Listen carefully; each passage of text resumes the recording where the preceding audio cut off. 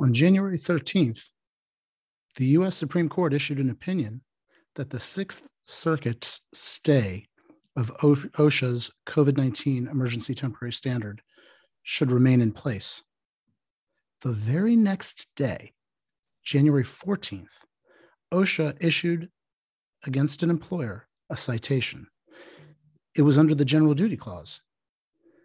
And in it, OSHA alleged that the employer had failed to take appropriate measures to protect employees from COVID-19. We're going to discuss this case and what it means for you, the employer community, on this, the February 16th, 2022 episode of the OSHA 3030.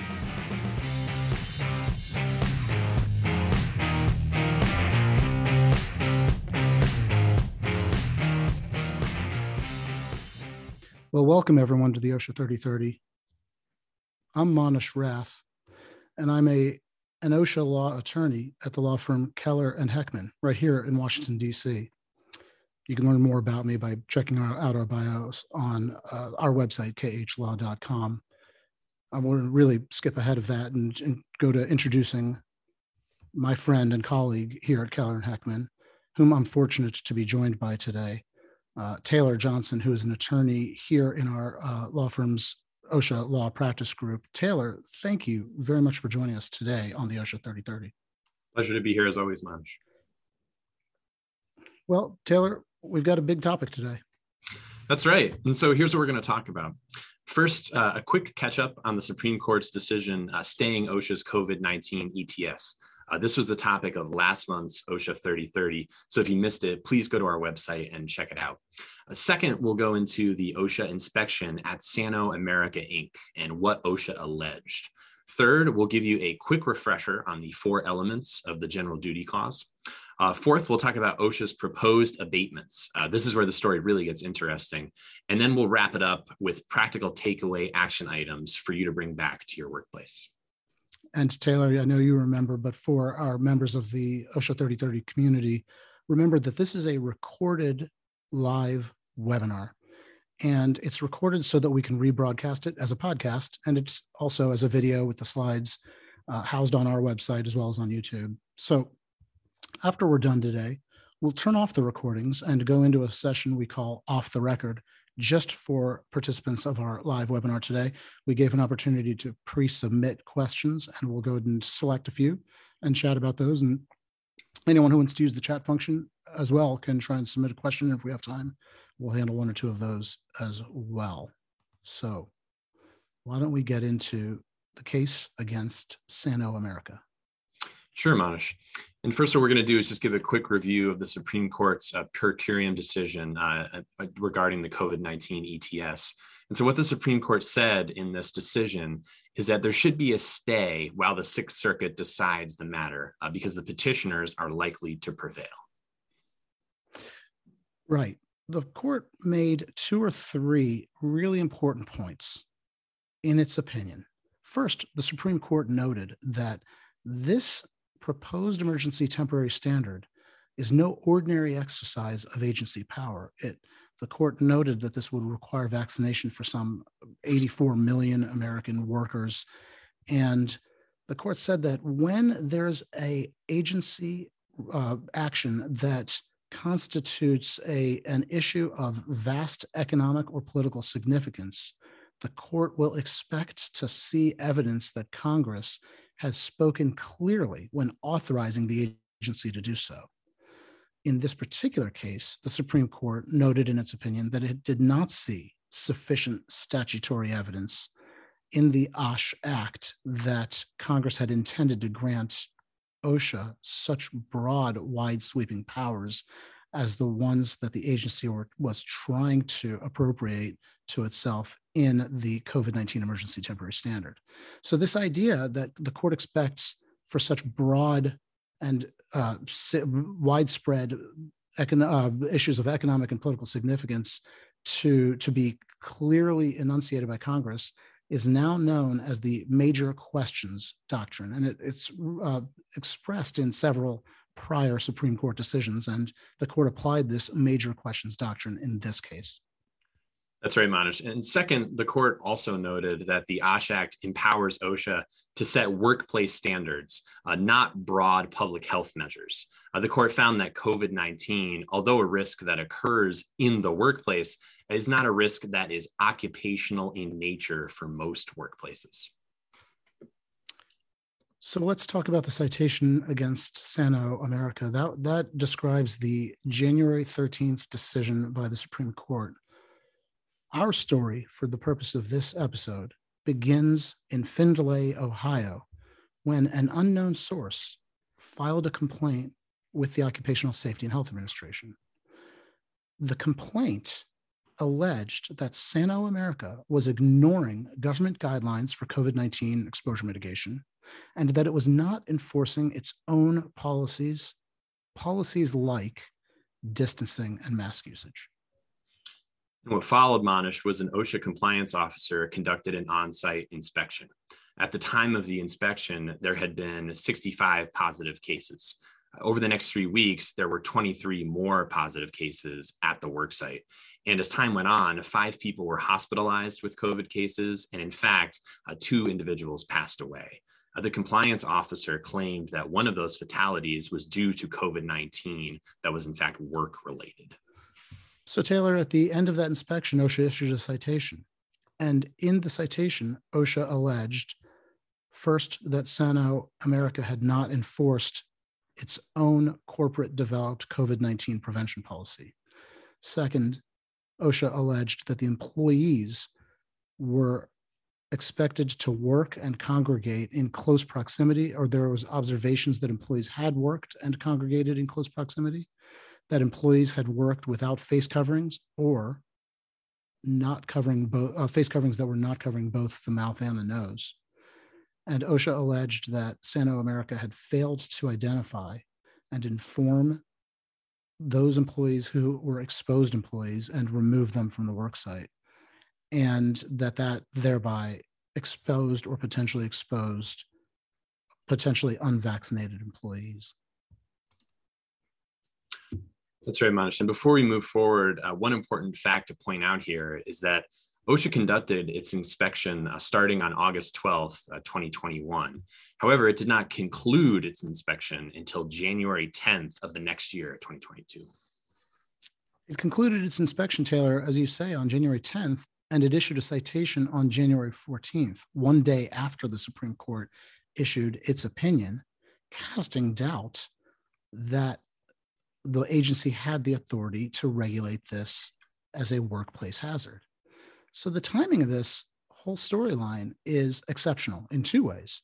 First, the fact that the citation was issued one day after the Supreme Court decision is not likely to be coincidental. Second, the extraordinary timing that it took, the length of time that it took for the inspection, where the inspection was commenced after a complaint on August 12th of 2021, and the inspection was concluded on January 10th, some almost 6 months later, is exceptional without question. An inspection that takes that long for the question of COVID-19 transmission mitigation practices seems to me to be difficult to explain. So what explains the length of time for which the inspection remained open and then was finally only closed on the eve of the Supreme Court decision, resulting in a citation the very day after the decision was issued? It's important to remember, by the way, that this was a citation that was issued under the General Duty Clause. And as we've addressed many times in previous episodes of the OSHA 3030, the General Duty Clause is a heightened standard for OSHA. If OSHA issues a citation under a published standard, then it has a lower bar to establish a violation. And if OSHA alleges a violation of the General Duty Clause, it has a higher bar to meet to prove a violation of the General Duty Clause. There's really 4 elements that OSHA has to prove in that event. Well, that's right, Manish. And so we'll go into those 4 elements now. And so with an allegation of a violation of a general duty, OSHA must show, 1, that an employee was exposed to a hazard, 2, that the alleged hazard was recognized by the employer or that it was recognized by the industry, Right, Taylor. And the other two elements are that the employer that OSHA has to establish that the alleged hazard actually caused or was likely to cause death or serious physical harm. And then finally, OSHA has to establish that there is a feasible method that exists to correct the alleged hazard. So if OSHA cannot establish all four of these elements, then it has failed to prove that a general duty clause violation exists. And Manish, perhaps as interesting as the fact that OSHA issued a citation for COVID-19 transmission, as you mentioned, the day after the Supreme Court issued its opinion, casting doubt on the agency's authority to do so, is a specific proposed abatement that OSHA required of SANO. In the citation, OSHA identified 7 abatement steps that it asserted would be feasible and acceptable to OSHA. That's right, Taylor. And as you mentioned, at the beginning, this is really, I think, where the case is of great interest to us, as well as to the listening members of the OSHA 3030 community. So I think we should spend some time going into, when you look at the citation against SANO America, I've outlined some of the allegations against SANO, but then it identifies proposed abatements. And to understand what OSHA thinks that SANO America should be doing to abate this alleged hazard is a really telling story of what OSHA thinks employers should be doing. And try, as we listen to this, to compare that against those 4 elements of the general duty clause that OSHA has to establish. I think that they go crosswise against each other. The first is that OSHA suggested that SANO could periodically review case rates in the community and conduct a hazard assessment to identify employee behaviors that could increase risks for transmission.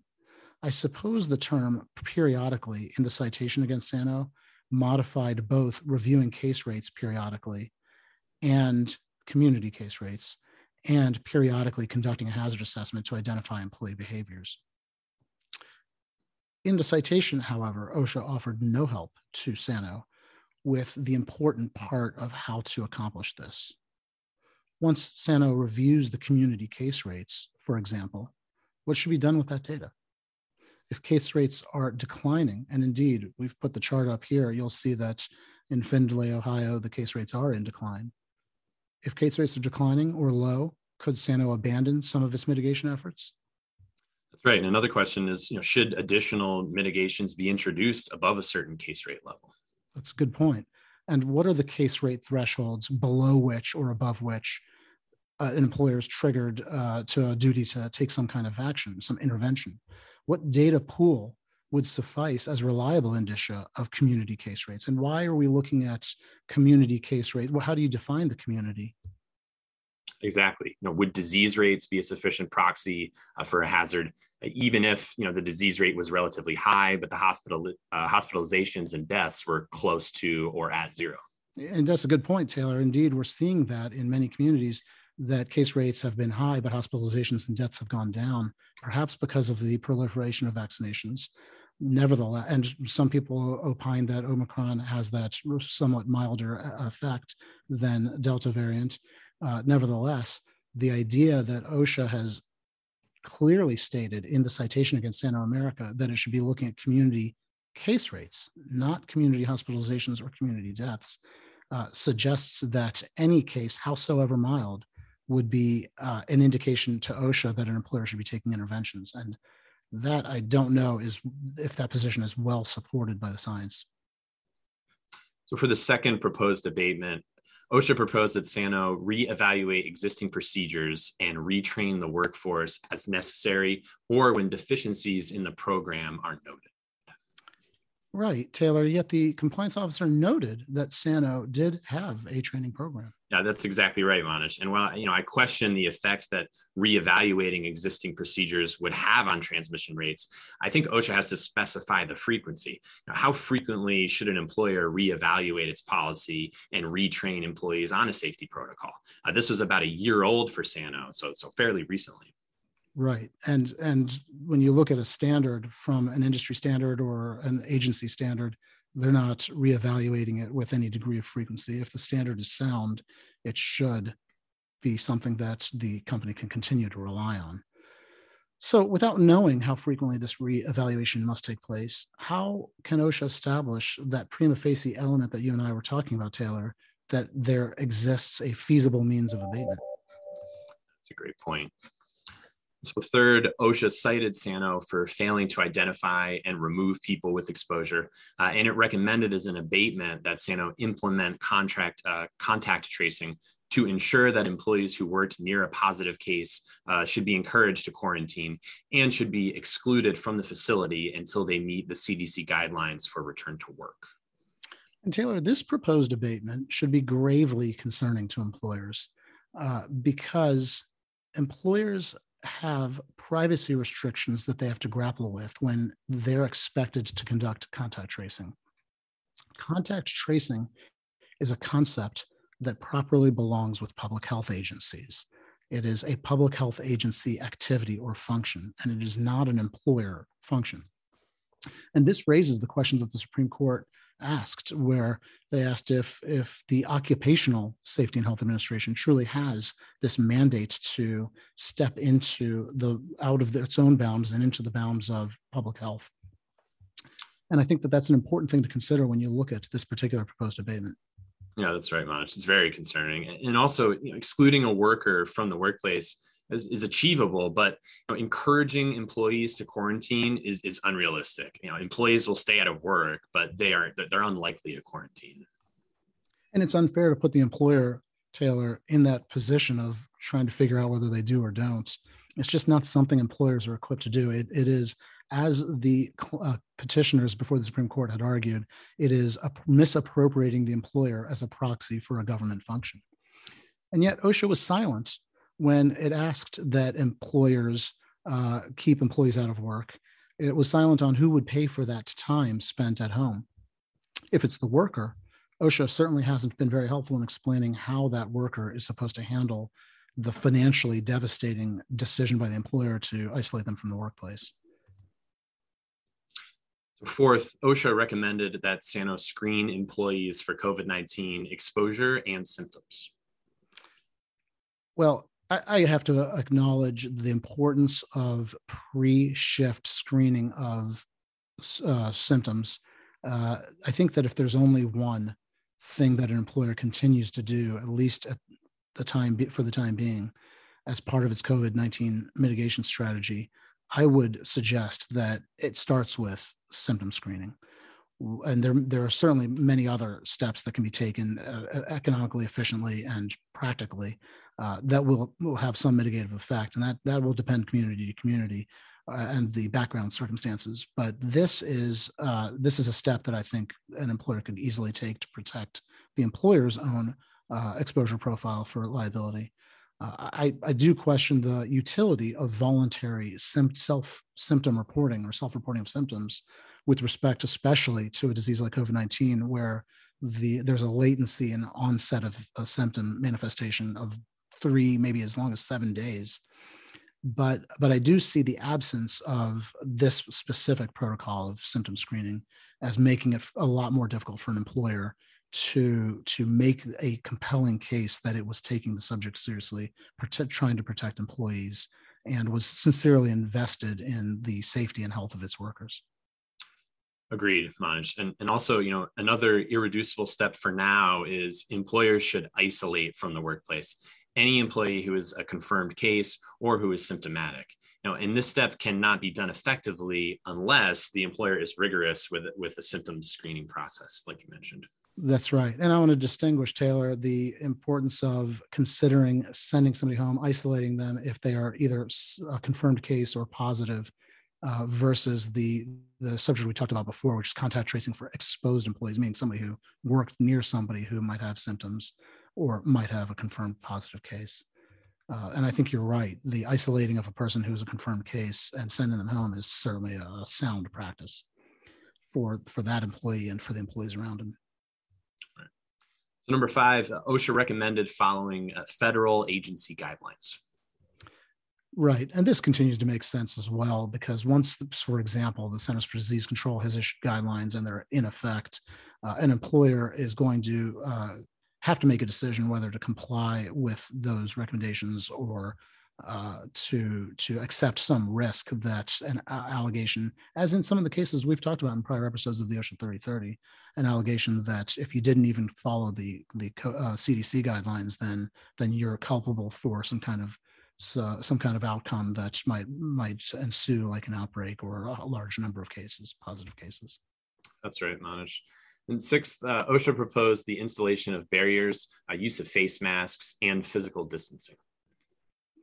Well, Taylor, I think these measures could be effective if they are feasible and that there's a large fraction of the workforce that's in compliance. I do, however, doubt that OSHA can make a case under the General Duty Clause where it can show that there's feasibility in enforcing to 100% compliance for physical distancing and for proper constant mask usage. That is to say, employees and their behavior are inherently, to some extent, outside of the control of the employer. The employer can monitor, the employer can correct, remind, even reprimand, but there will always be at some time some employee who's doing something that is outside of the observation of supervisorial staff. And so this idea that OSHA has implied in its citation against Sano that there were some cases of improper mask usage is inherently going to undermine OSHA's ability to show feasibility, because they're implying that abatement would be 100% compliance with distancing and proper constant mask usage. And I just don't believe that they can make that case. Exactly. It's difficult for any employer to reach 100% enforcement. So I don't see how a court could agree that the General Duty Clause is appropriate here. Yeah, that's a good point. It may be a complete misuse of the General Duty Clause itself. I'm glad you said that, Taylor. So, well, as we always do, we should wrap this up with a section on what employers should do. What are the takeaway items? Where do we go as the employer community from here in light of the Supreme Court case? And then more significantly, perhaps more perplexingly, in light of the fact that the very next day, OSHA seems to have communicated through the citation against Sano America that it has no interest in applying the Supreme Court's reasoning, even if it has to live with the specifics of the Supreme Court's order, granting the stay the petitioner sought from the Sixth Circuit. The final abatement measure before we get into that section, I should mention, is that OSHA proposed a suggestion that the employer should facilitate vaccination by providing time off to employees to get vaccinated. And here, recollect that the Supreme Court specifically cast doubt on the agency's authority with respect to vaccination. That's right, Manish. I understand that this abatement proposal is to encourage or facilitate vaccination, whereas the ETS would have required either vaccination or mandatory weekly testing. However, the Supreme Court's reasoning would apply to both facilitating and requiring vaccination. The court said that the vaccination affects an employee at home or at work and outside of work. And the court certainly cast doubt that the agency had such broad authority. That's right. That's a good point, Taylor. And so the reasoning the Supreme Court used was reasoning that would also prohibit the agency from using the General Duty Clause in such a way that the agency can assert that an appropriate abatement would be to facilitate vaccination. And I agree with you. When you say that it's not enough for the agency to simply say, well, we're only expecting you to facilitate vaccination. You don't have to require it. I agree with you that that's not a difference that has any distinction of meaning. The problem with the proposed abatement is that even just the mere act of facilitating vaccination by providing paid time off, which is what they said in the abatement proposal, that would exceed the agency's authority, because a paid leave for those who vaccinate is nothing more than the inverse of a financial penalty for those who either elect not to vaccinate or are unable to vaccinate. And so for that reason, I believe that there's not much difference of any significance between this facilitate vaccination by providing paid time off and the act that the Supreme Court specifically said OSHA does not have the right to engage in, which is requiring vaccination or weekly testing. Okay, so as I had suggested, we should walk away, before we leave, we should walk away with a discussion of what employers should do and provide the OSHA 3030 community with some takeaway items. Taylor, what are your thoughts? Sure. I mean, first, just to note, these takeaway items are certainly applicable now, but may change rapidly as community circumstances continue to change. But I think the first one is that symptom screening still looks like it has a protective value, at least for the employer. And second, that isolating confirmed positive cases and persons who report symptoms also seems to be best practice moving forward here.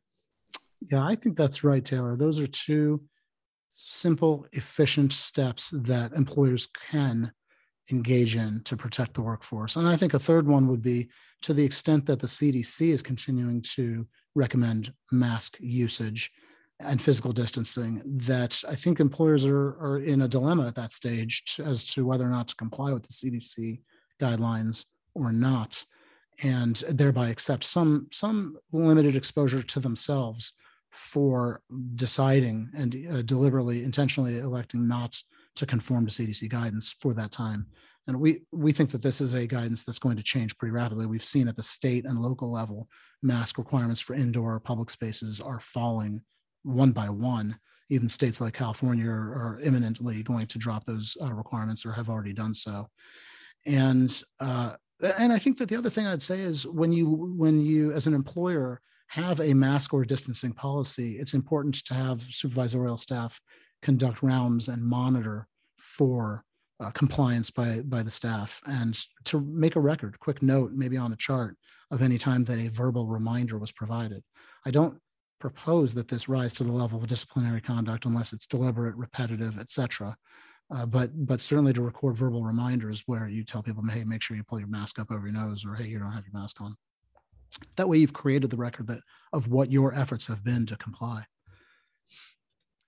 Taylor, I think the last thing I'd say is that OSHA has issued a citation, and one of the first things it said was that in its allegation of violations was that Sano America had failed to comply with its own COVID mitigation policy. And OSHA doesn't have the authority or right to enforce a private corporate policy.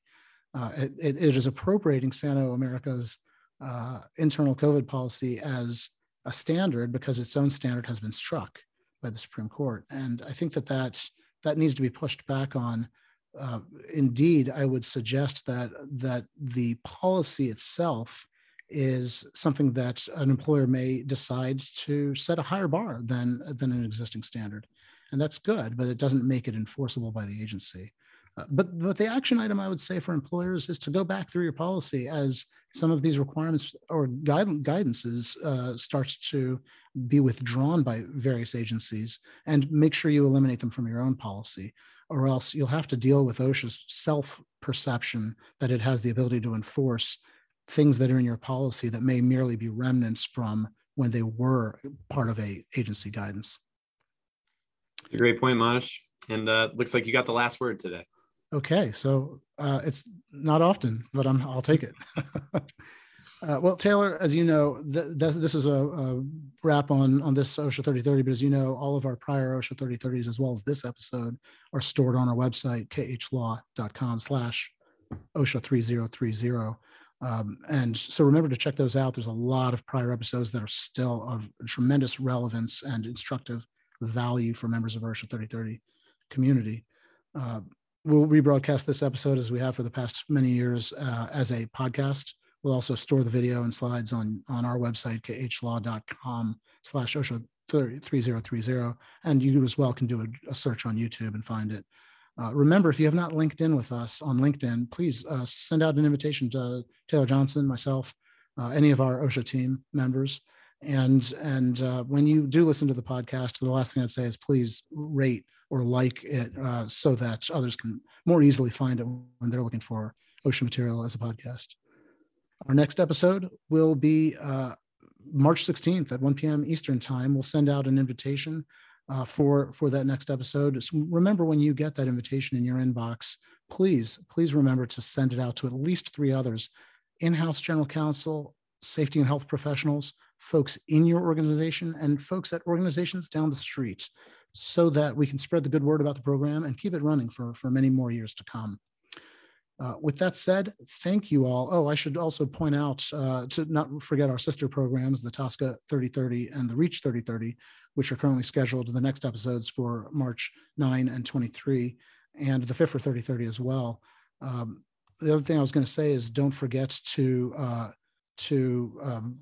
make sure that if your organization is responsible for TSCA, but that's not you within your organization or REACH, to let the others in your organization know about those sister programs.